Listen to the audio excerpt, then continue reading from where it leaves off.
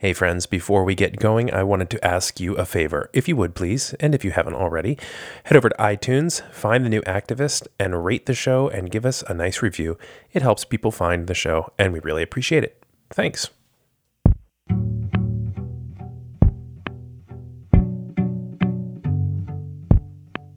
Well, this is The New Activist, a weekly show that features conversations with activists and leaders tackling some of the world's biggest humanitarian issues from the front lines of the war against injustice. My name is Eddie Koffoltz, and it is a joy to be with you today. Our guest on the show today is Dave Linton. Dave is the founder of an incredible company called Madlug Bags. And I first heard about Dave from a colleague of mine at IJM, actually IJM in the UK office. What's up, UK?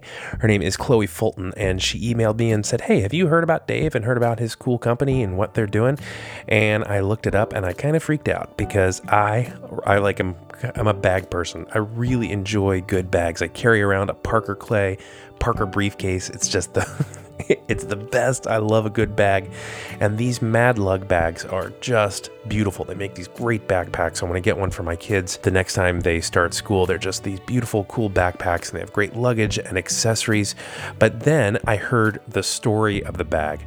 And to be honest, I was crushed. It is just so beautiful, and I don't want to give it away because Dave is about to explain everything. But the slogan of Madlug is helping children in care carry their lives with dignity. And what they are doing with this very cool brand is both inspiring and just really practical for us today as we figure out what it means to go and be the new activist. So here is the lovely and Irish Dave Linton.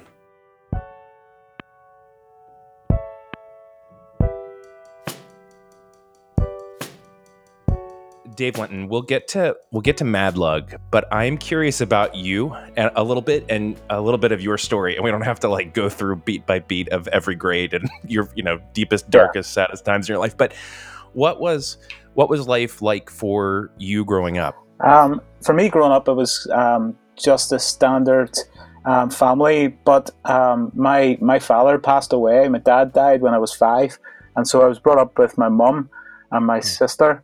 And I think for me that was where I learned what it was to have significant people around my life to support and to care and to help my mum kind of raise us. What did you have any siblings? I had a younger sister who was a couple of years younger. So do you have? Sorry if this is too personal, and punt it away if you want to. But do you have any memories of your dad? Absolutely none.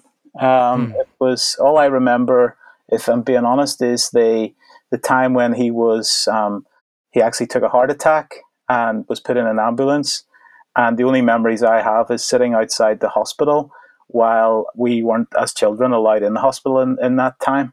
And so that was the last time I have a memory, is when he took his heart attack and then 3 or 4 days later passed away. What a terrible memory of someone so pivotal to your life. And that, I mean, I have to imagine, and you started to share about it a bit, but growing up, and sorry, we're just diving into the deep end here in our first 2 minutes of conversation. But I mean, growing up, you didn't really know him. So I'm guessing there wasn't the feeling of like, I'm not playing catch with my dad, but was there what kind of loss do you feel when you don't know the person? For me, it was one of the biggest. It was a huge loss, and there was that space of where you don't want to speak too much about it because you respect your mum and she's doing an amazing, incredible job at bringing the family. My mum at that stage didn't even drive.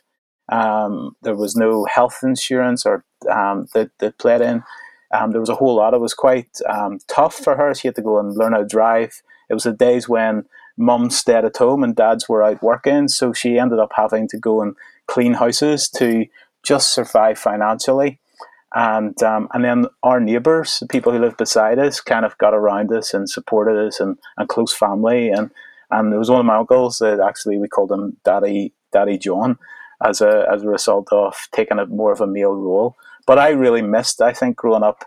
The biggest loss was not being able to go and play sports, to have somebody to go and play tennis with, do those kind of things, and then not being able really to talk about it. What kind of kid were you? Were you an entrepreneurial kind of kid? Were you scrappy? Were you the kind of like what does that do to a kid to have that kind of to that kind of void? I think for me, I didn't respond to that as a rebellious kid. I was quite compliant, um, but I was quite private as well, and but also private with my really deep emotions and lonely at times. But um, and I kind of got involved in my church at that time, so I kind of made that home, my friends and life around church, um, and it really played out in school where I wasn't entrepreneurial. I probably look back now and I was, but I actually suffer from dyslexia. And at the time when I was going to school, I had this loss, and I was also in many ways classed as being thick or stupid in school because I couldn't I wasn't able to do the exams the way the others were, or I wasn't able to read as fast as other people were. And looking back, I was quite entrepreneurial then in finding solutions, and sometimes got into trouble for those solutions. Right. But I think looking back, it was just the start of being creative and finding solutions to problems. Mm. So that's kind of how I played, and so I was quite compliant, and probably never dealt with the loss of my dad until I was in just before I got married. I decided I would go and get some counselling and talk it through, and Oh man. so I could be a husband to my wife. And also, my biggest dream was I wanted to be the dad to kids that I never had. So that was an ambition that grew out of my childhood as well. What did you think, kind of as you're going through school? What did you think vocationally your life was going to be? What were your plans for your life? So my plans were I wasn't very good at school, but I had this ability to be able to talk. So I wouldn't say I was a salesperson because I didn't really sell stuff, and I was not really good at making money as a young person. But I was very creative and actually um, um, and actually I was able to talk. And in those stages, you didn't have to have super qualifications to get into an interview situation. So I left school with an ambition to be an architect, but my qualification level allowed me to be a technician, Yeah. and I went in and started training in that area for a couple of years, and then a recession hit, and the company I was working with cut some of our training jobs. I lost my job and ended up going into youth work at that stage in a local church, and that's where I was until I started Madlug. Were you happy with that job? Were you itching to do something entrepreneurial, or did you feel like you were pretty well set for that stage in your life? Um, I've always been the person who wants to make things better or to fix problems. So when I've looked at going into jobs, into roles in churches, it's either been into roles where youth ministry hasn't been that great, and there's an opportunity to grow something or to start something, or it needed fixed, and going in and helping fix it. So for me, what I found is my youth ministry career was 5 years. First 3 years, brilliant.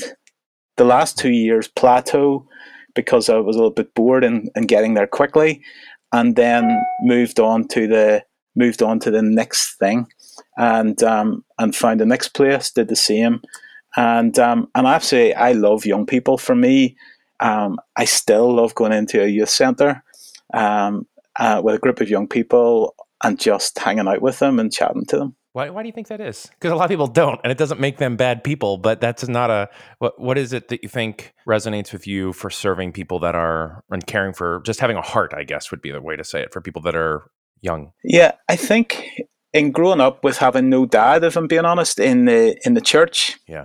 sometimes it was quite lonely. So I had a lot of my friends that I hung about with, and their parents would have, stood up for them and maybe spoke to somebody and says, "Can we have or can we do?"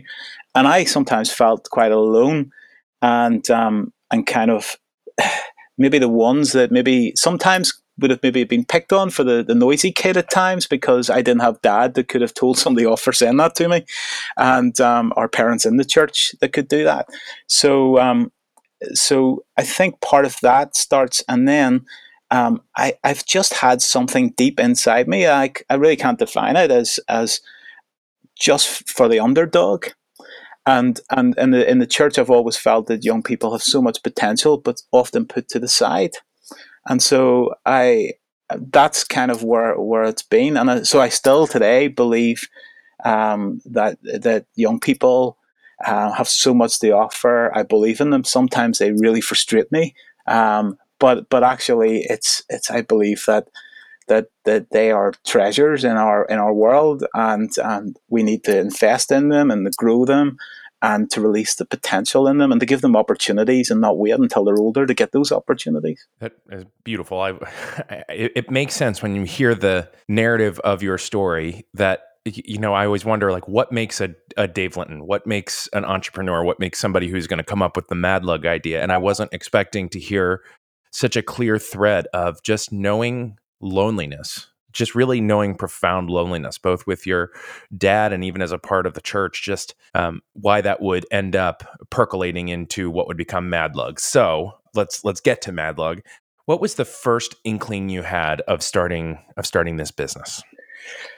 Yeah, so whenever I met my wife, before we were married, she was doing respite foster care, and taking a young person once a month for a weekend. And it was part of our kind of conversation. I always wanted to be a person who would open our home and look out for children in care. I always looked at the option of adoption as I had no issue with that, and we as a couple before we got married discussed that we would love to do that. And so when we got married, I went through a process. We became respite foster carers together. We had a young girl come to our house. In fact, she still comes to our house, and she's in her 20s regularly. And we started that process, and then we we were at that place where starting a family, and we felt that adoption was was the right route for us.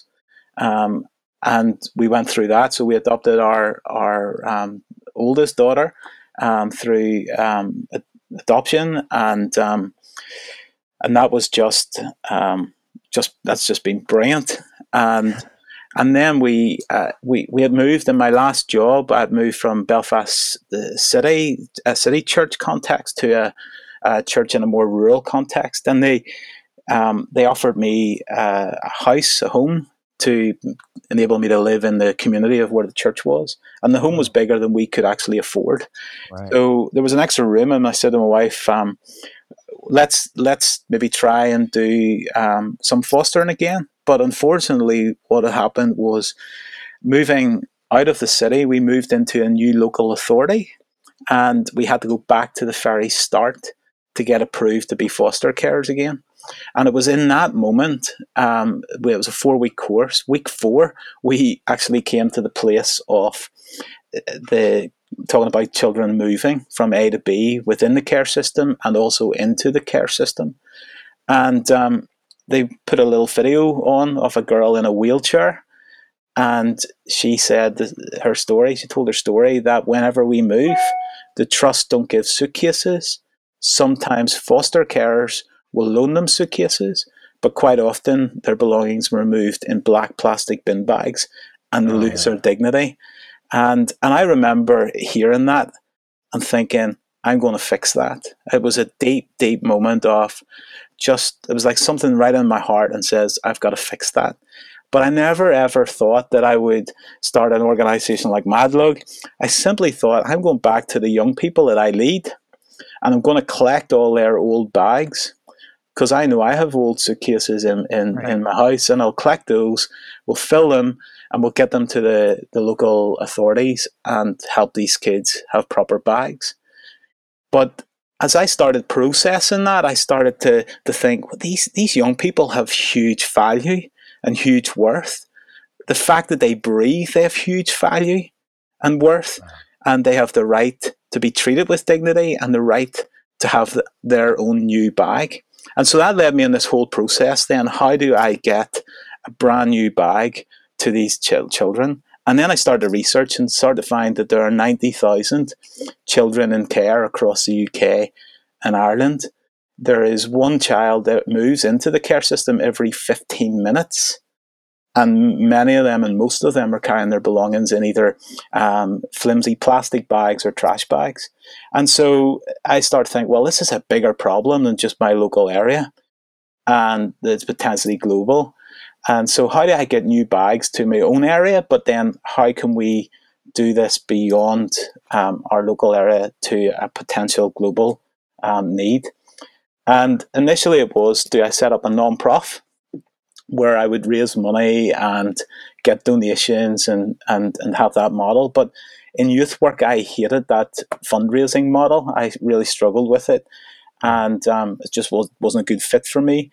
Yeah. And also running marathons and doing all that fundraising stuff, I've never been the shape to do that. So I've kind of thought, well, that's not a good idea. And then at a Willow Creek leadership summit a number of years ago, I was watching it on a screen, basically.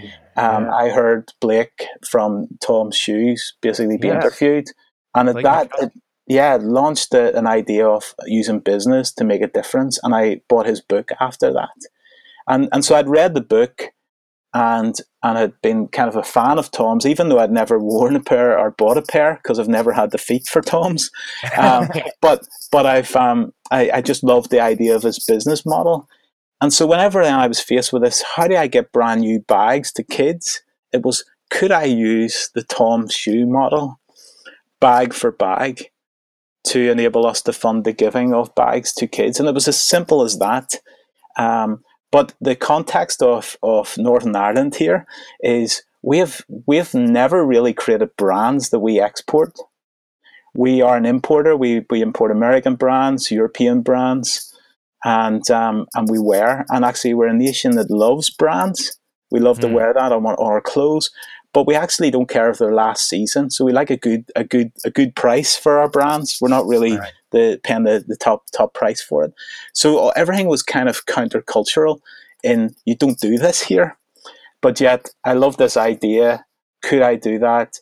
And I had no experience in bags. I literally just had a desire to fix a problem. There's a lot in what you just said. And I got to tell you, my exposure to Madlug was actually just from a brand perspective. I just saw these cool backpacks that I saw folks wearing and was like, oh my gosh, I got to get one of these backpacks or one of the gym bags or something, and then you dig in and read the story. So I'm curious, like, that was a choice to have a brand like that, because there are a lot of different ways you could have approached this problem, right? You could have, as you said, raised a bunch of money, bought a bunch of bags. You could have done endless, suitcase drives and collected tens of thousands of bags. People would have been, but you decided to create a really cool brand. Can you dig into that a little bit more? What the decision was to go that route, to create something that the consumer really wanted to purchase, really wanted to have on them, because it's just the perfect colors, the perfect logo, the perfect cut of everything.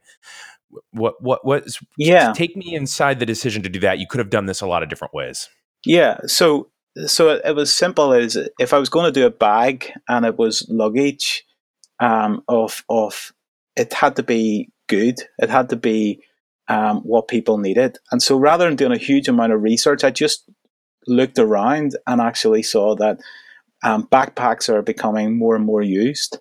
And when I went for it, I thought, rather than being innovative in design, I thought, let's stay classic in design. What was already out there? What was the kind of the trends in all of the brands? And let's get innovative with the story. And at that time, I had £500. I don't know what that is in dollars, but it's not a lot, and no investment. And literally, it was how do I make this business work with that £500? And it was a matter of, I couldn't afford to go and get too many patterns and take the risks of patterns on bags, because they, it's so subjective. It's people like some and people don't like others. So I went intentionally for just plain colors, because I could get plain colored bags. And actually, as a youth worker, I'd be on that kind of creative space where, with no resource, no funding, you end up kind of creating videos and Yeah. logos and stuff like that. So I was in this place of, I can do all that. And so I went ahead and created logos. But the Madlug came from Googling and saying, how do I start a brand? How do you create a name for a brand? And what they said was, you either create a brand new word, or you basically put in a domain name of, we give bags to kids. And so I'm kind of like, right, so what is out there with a domain? And I was literally went on to the place to buy a domain, and I sat and spent a couple of hours typing in different things that could sound like a word that I could get a .com address. And also what was part of it was, how can that had to be able to tell the story through either an acronym or just something that made it very clear. And so I started typing in lug mad and all this kind of stuff, and make a difference and luggage. And I knew that whenever that I got that, I started thinking, actually, that allows me to, if somebody says, what is Madlug? It's make a difference luggage. Huh. And you I lug didn't. I didn't your know bag. that. You lug your bag around. So in Northern Ireland, we use that term of lug your bag. So luggage and lug, and it had just so many plays. And then when I went on to find the .com address, the only address that had gone was the .org, and it was a little community group of uh, just techs that were supporting each other around Unix. And I knew that actually, if with no money and for marketing or any of that, that I could get them onto about page 5 of the Google search engines without spending any money. And so I literally registered the names, and then I had the logos designed myself, and everybody was going, yes, they're great, Dave, brilliant, maybe make a wee alteration there. But actually what happened was, I went to a young guy who had just graduated from design college, and he then went on to get a job with Jack Wills. But I said to him in this coffee shop, I've got this cool idea, this bag company, it's called this. What do you think of logo? And his words to me was, Dave, I would never buy a bag with that on it. Really? And I went, oh, and it felt painful at the time. And and and part of it was that this techie, or this design world, where every designer wants to have, sees their thing as better. So there's a little bit of that going on. But it was the moment of the pain of that, I don't like it. And I then went back to all the leadership stuff I had learned through doing youth work, and started to feel, well, if I'm going to feel the pain of that with something as simple as a logo, I'm never going to grow this business. No, that's right. So Because the hits are going to get a lot harder they are, as you get deeper into the and entrepreneurial. every decision is a cost. And so so at that stage, I made a decision then, with the £500 that I had, not to buy stock, but basically to pay the 40% down on the design company, and to go and get a design company to design the logo. And I paid the 40%. That was all the money I had. I didn't have enough to complete the bill. And then I was getting some mentoring by local business advice people, and they at the end of it, I showed them the work that the design company had come up with, and they looked at it and says, they've spent a huge amount of time with you, and I have some mentoring sessions that you haven't used, because as an entrepreneur you've ran on ahead. And so if you get these guys to invoice me and put it down as mentoring sessions, we'll pay the rest of that bill. And so I literally had the rest of the bill paid. It allowed me to get business cards, pull up banners, and then we only had one sample of every color at that stage, 6 bags. Yeah. And we went live on Facebook and asked people to be patient with us. And it might take 3 weeks, and then we kept ordering and reinvesting, and ordering and reinvesting, and that was the journey. We couldn't take. I personally couldn't take the risk, because I was in my 40s, of crowdfunding, because the reality was, if I hadn't have got the target, people around me who knew Dave had never done business before, Yes. that they would have said, Dave, this isn't going to work. Go back to your day job. and that's kind of how it is. And so we then kept reinvesting the money and reinvesting the money that we were making. And a year into that, we then got I got notification from a journalist in the Guardian in London saying that you have been listed as a new radical, Oh, one of 50 new radicals in the UK for social innovation and impact.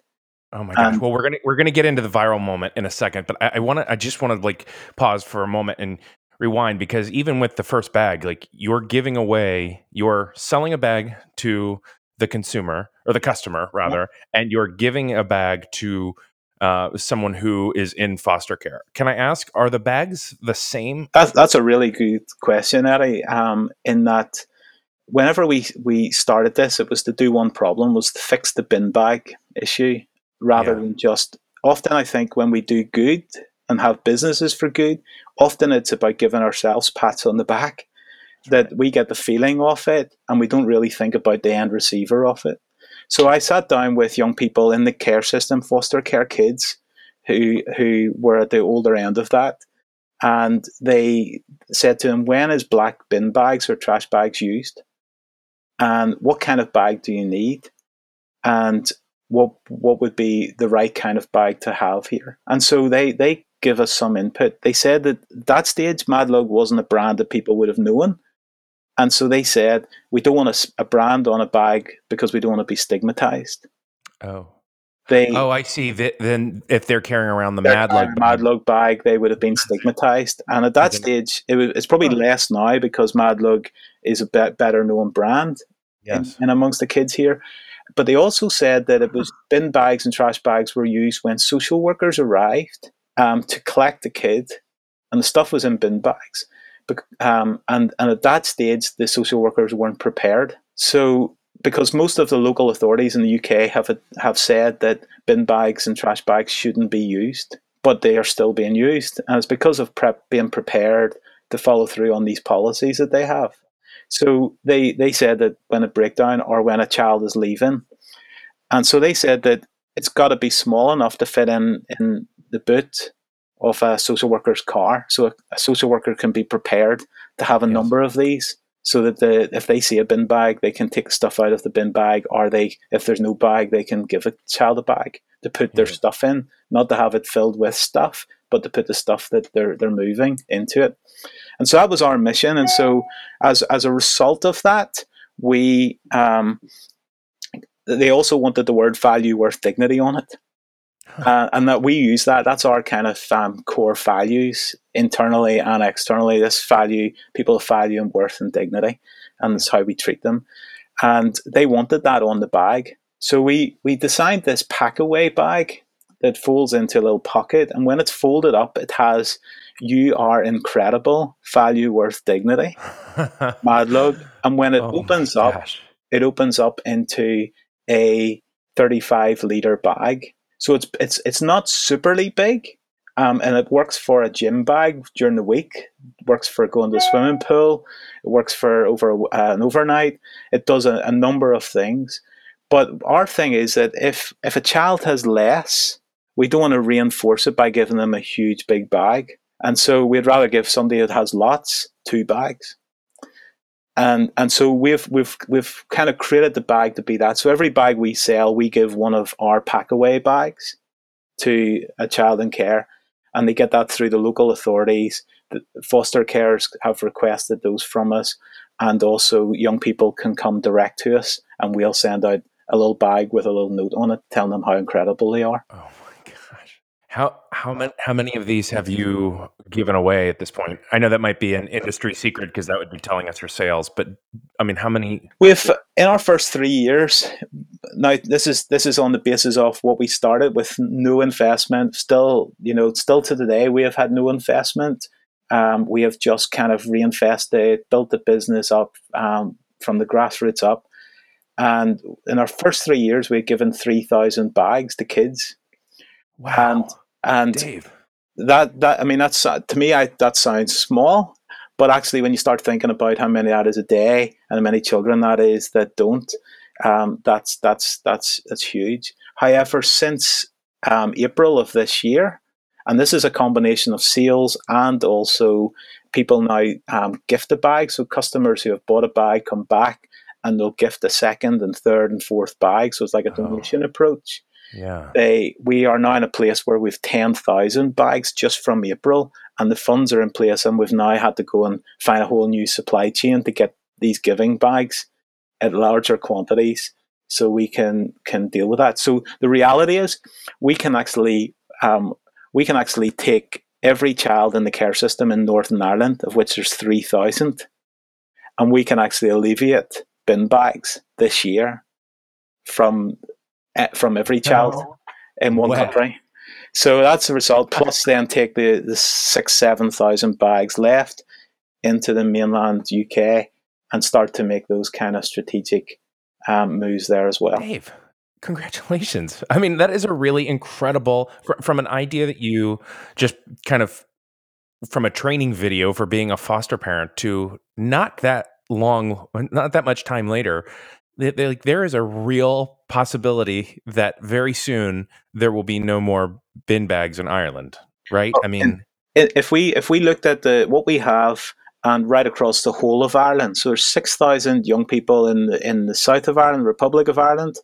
There is 3,000 kids. We could actually alleviate the problem right across the whole island for 1 year. And we have a current strategy in place where we are trying to now engage 500 schools across the UK and Ireland to fundraise £1 per pupil. And with that, without a sale, we will be in a place to give 25,000 bags to kids in care every year.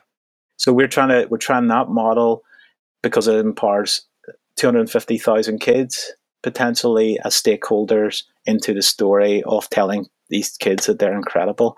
And it allows those one every 15 minutes, which equates to about 25 to 30,000 kids per year entering the care system. It means that every year we could deal with that without even selling a bag, and then go on to meet the needs of the many other kids who are in care. Wow. And what that means, presumably on the flip side of this, is that the backpack business, like the one, like, is doing very well. And you actually had a viral, I mean, your bags went viral. Can you tell me about just how you heard about that viral moment, and also how you and your team responded? Because it's one thing to be prepared and to look at sales trends. It's another thing to have those trends completely obliterated and have to scramble. I'm curious. Take me inside that. I think, I mean, one of the things I'm learning is, and it's maybe my dyslexia a little bit, is that I see problems sometimes as opportunities. In fact, nearly every time. And back in June, a year ago, we had brought all our manufacturing of our bags to Belfast. We had a charity that was had years and years of manufacturing experience with people with disabilities, and we brought them we brought the work to them to have made, but we hit capacity quicker than we ever envisaged. And so in June past, we got that place where there was a delay, and we were entering into the summer, and we just couldn't get our bags until the end of the summer. And so we were faced with this problem, and it could have been real head in the sand stuff.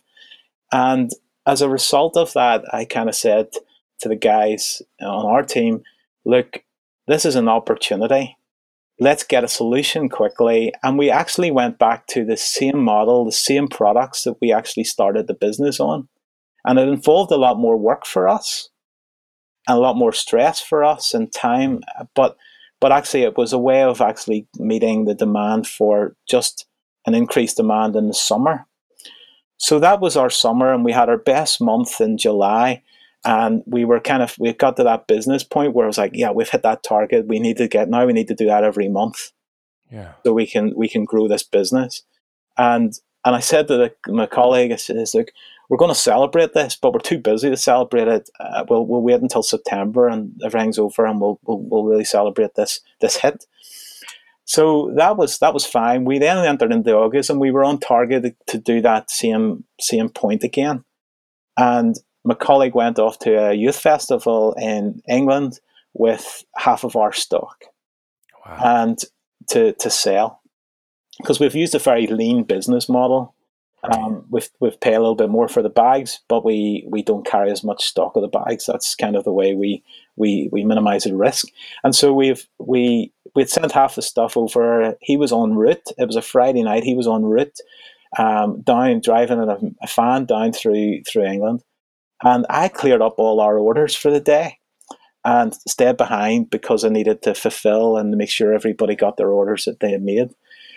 So I'd literally gone to a little reception in Belfast I was invited to, having it cleared, being really chilled and relaxed on a train home. And I'm sitting looking at my phone and Instagram, and I saw this post from a influencer in England who basically said, I moved care 3 times, and all times with my bin bags, and came across this amazing organization. And my kids' bags just arrived today, and she had a picture of her kids wearing 5 of these kids wearing Madlug bags on this Oh my post. gosh. So I contacts my colleague and says, "Hey, that's a really affirming post. Wow!" Within 2 minutes of putting the phone down to him, it just went mad. And so in that weekend, we moved from being a business that was just continually growing at a small rate to we had over 200,000 people visit our website.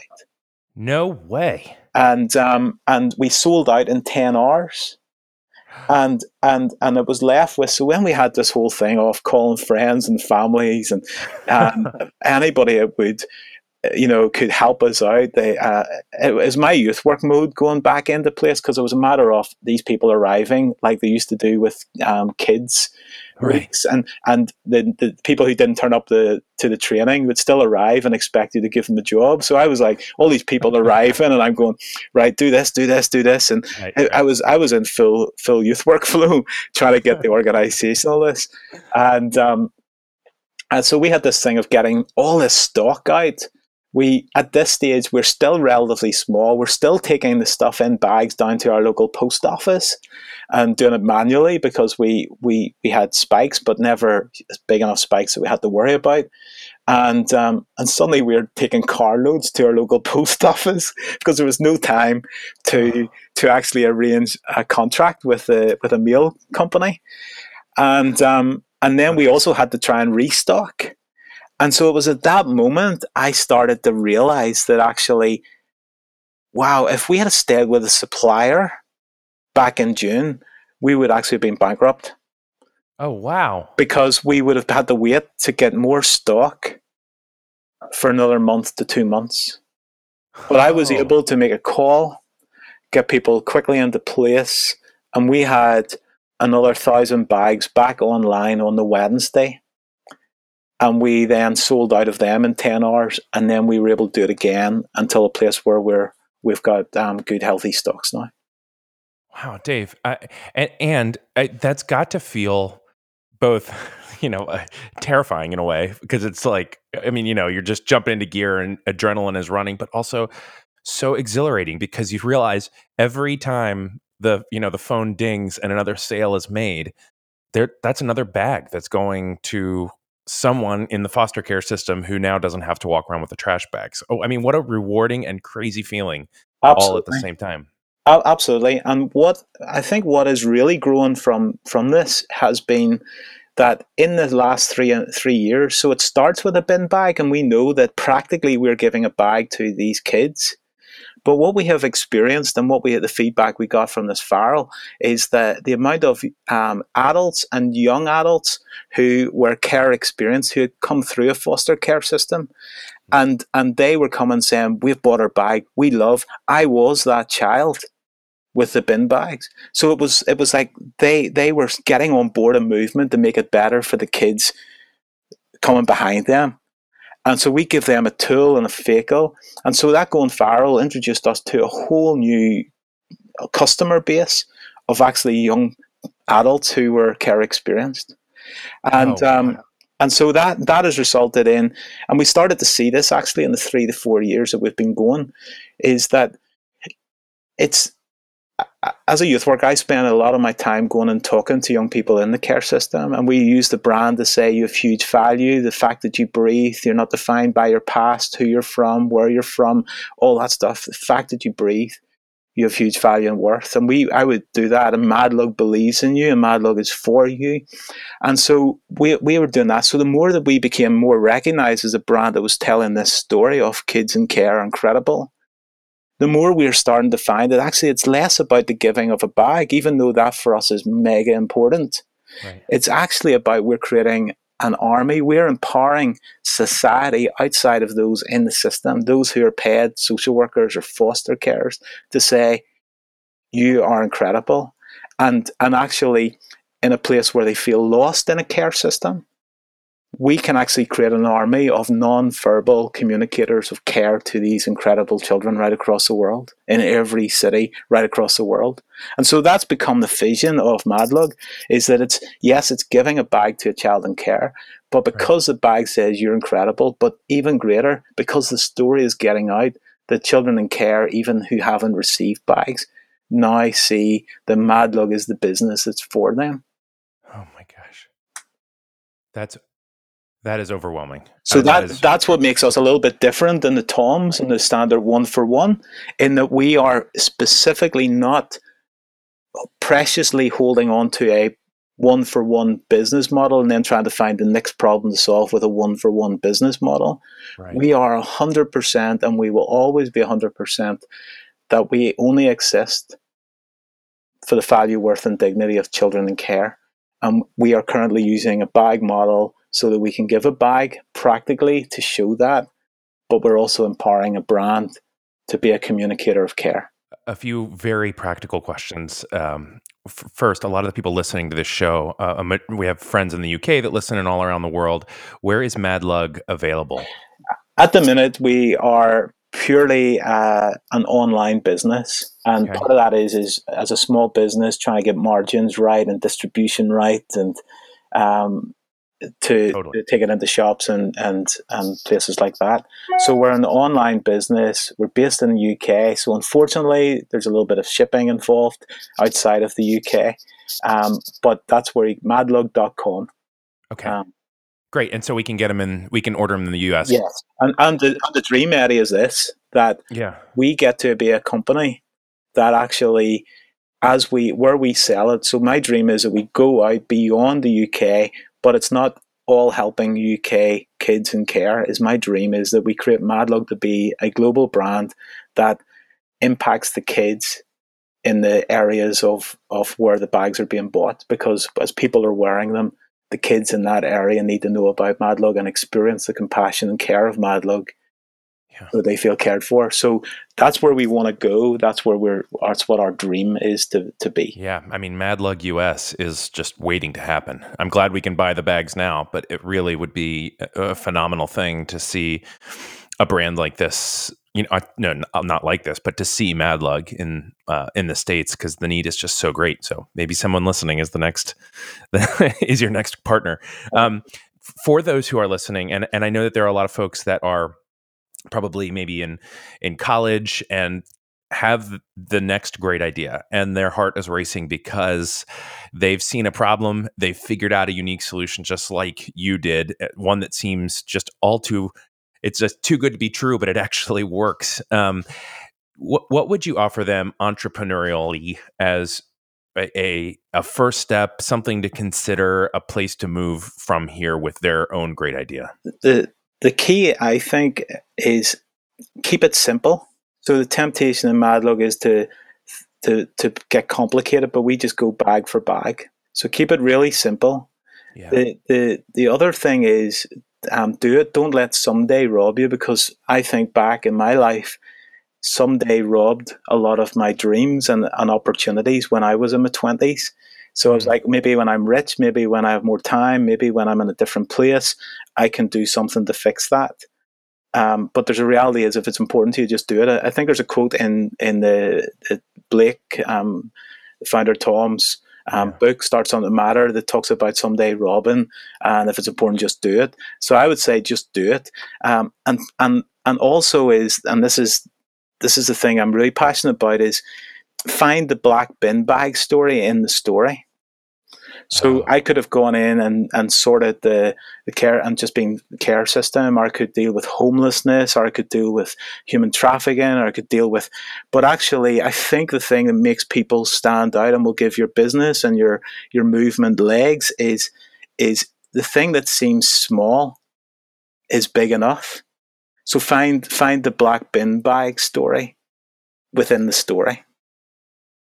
And so if you've got an idea, walk, think about it, journal it, and find that black bin bag story, the thing that gets you right to the heart. Because I already was in the story of care and I'm wanting to make a difference there. But actually, it's getting to that black bin bag story that actually, what am I going to fix that one thing? And I would say that. And lastly, I would say always prevent yourself from becoming the hero of the story. And if you want to get stuff around that, get the Donald Miller Building a Story brand book, because that is so helpful in helping us tell our story to impact the world.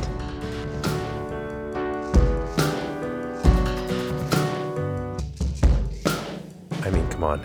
How great is Dave and Madlug and the story? I mean, when I heard that these children in foster care go from place to place and have to carry all of their possessions in a plastic bag, and that he came up with this idea of preserving their dignity simply by giving them a bag. It's just one of those ideas that is like, oh, of course. And I think for a lot of us, we may have an idea that is just sitting and waiting. And like Dave said, don't just sit through your 20s waiting to start. Get started. And also, let's buy Madlug bags. We should do that, right? Madlug.com. They're so cool, and clearly they matter.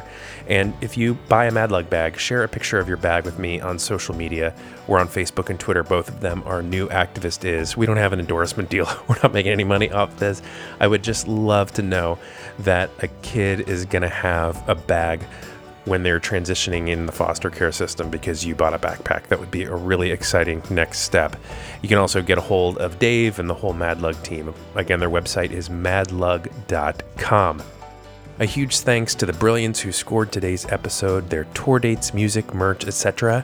can be found at thebrilliantsmusic.com. They're heading out on tour, I think, in February with Gunger and Propaganda, so that should be really, really fun. All new activist guests. We'll hear more from the Brilliants later in this season. And with that, we go back into the world. On behalf of Dave Linton, Madlug, and my colleagues at International Justice Mission, I am Eddie Koffoltz. Take care, friends.